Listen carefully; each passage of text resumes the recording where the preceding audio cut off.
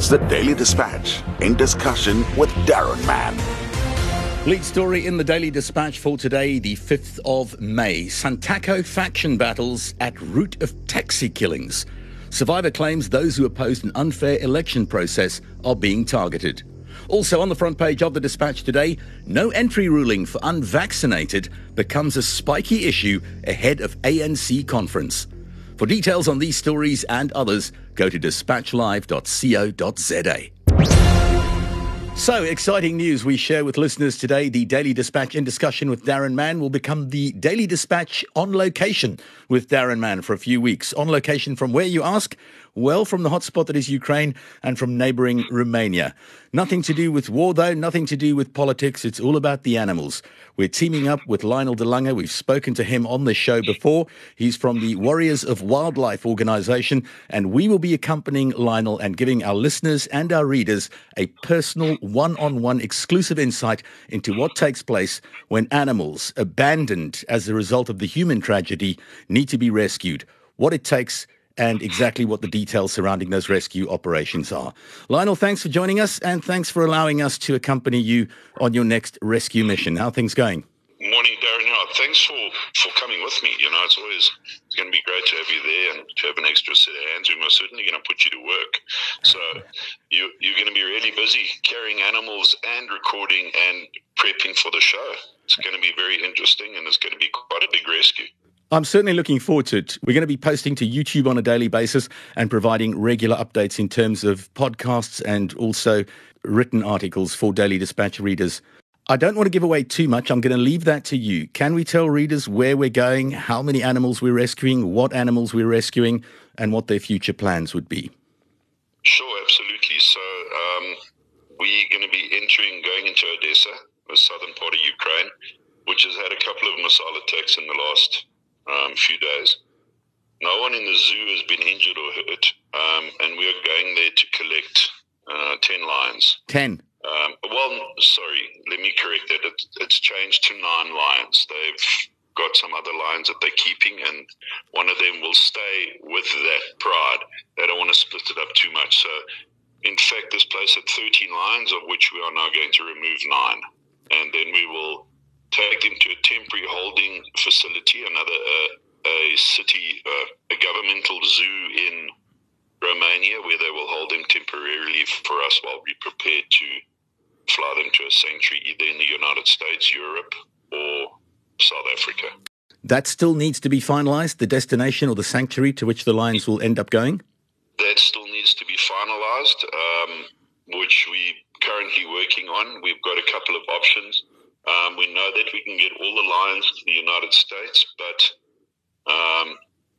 the authorities in the United States say that the permitting process will take at least 6 to 9 months. We don't have 6 to 9 months of temporary accommodation for these cats available. What are the challenges in bringing them to South Africa? The fact that there are 9 that all have to go to one destination, or not necessarily? Well, we could split them in. They are a pride, but they are currently split up. So they have formed their own little groups. Look, in the wild, the youngsters would be kicked out anyway later on in life, and they would have to fend for themselves.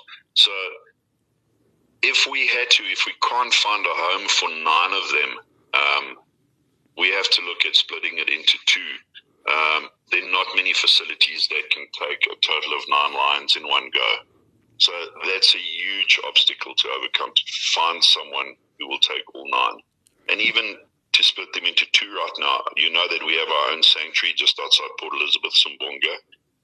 We've got 154 hectares and we've got more than enough space. However, with the situation that we are in with the drought, not only do we have a water issue, on the farm itself, on the sanctuary itself, that spills over into food for our current animals, our wildlife that roam free. We've got to make sure that we've got enough water for all the cats that are here. So it would be very irresponsible for us to take on another 9 lions until we resolve the water issue.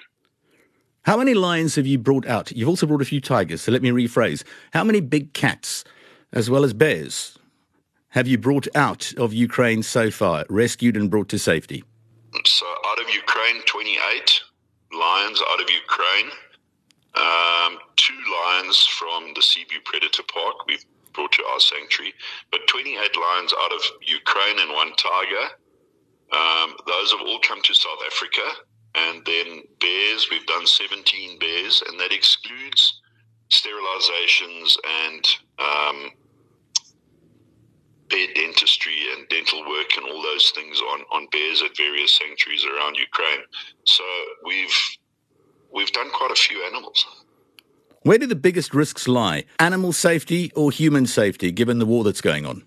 Well, it's always going to be a risk. I mean, and it's difficult to say where the biggest risk is going to lie, because we know that there's a risk towards us and we're walking straight into it. We don't know if anything will happen or it may not happen. You never ever know. You'll never know a missile's there until it's there.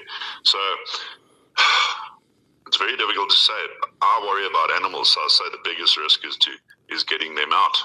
A number of people have said, well, why are you looking at animal safety and the animals that have been abandoned? It's a human tragedy. Don't you care about people? The other line is, why are you going elsewhere in the world for these animals when there are causes in South Africa that need looking at? I've got a number of answers myself, but your thoughts? Yeah, I've been asked that question many times. Why, especially in Ukraine, because life has been difficult there for most of the population. There's so many other organizations that are out there looking after people and looking and doing that type of work. There are very few actually getting their hands dirty and on the ground rescuing wildlife. There are many organizations that have gone into Ukraine now, groups.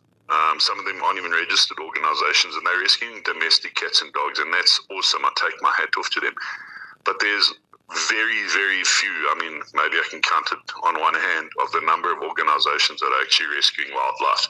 So, but the biggest thing is us, people, humans, put those animals in the positions and the places that they are. They didn't ask to be there. We've caused this, maybe not me and you directly, but we as a human race have caused this, and I think it's us as the human race to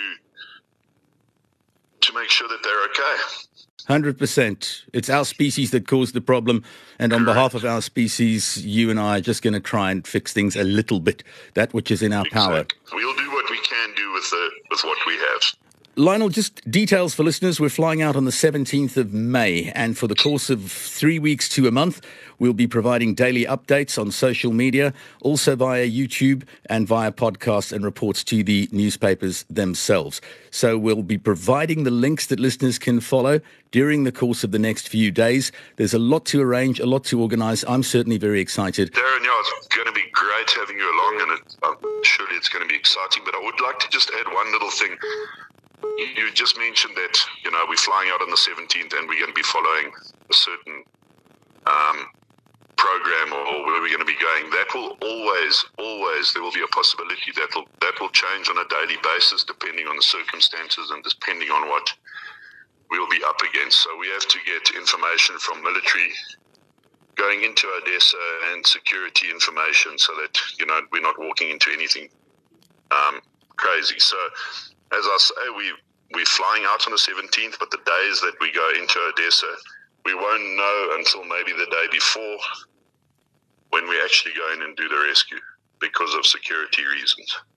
Well, exciting times. Thanks for joining us on the Daily Dispatch in Discussion.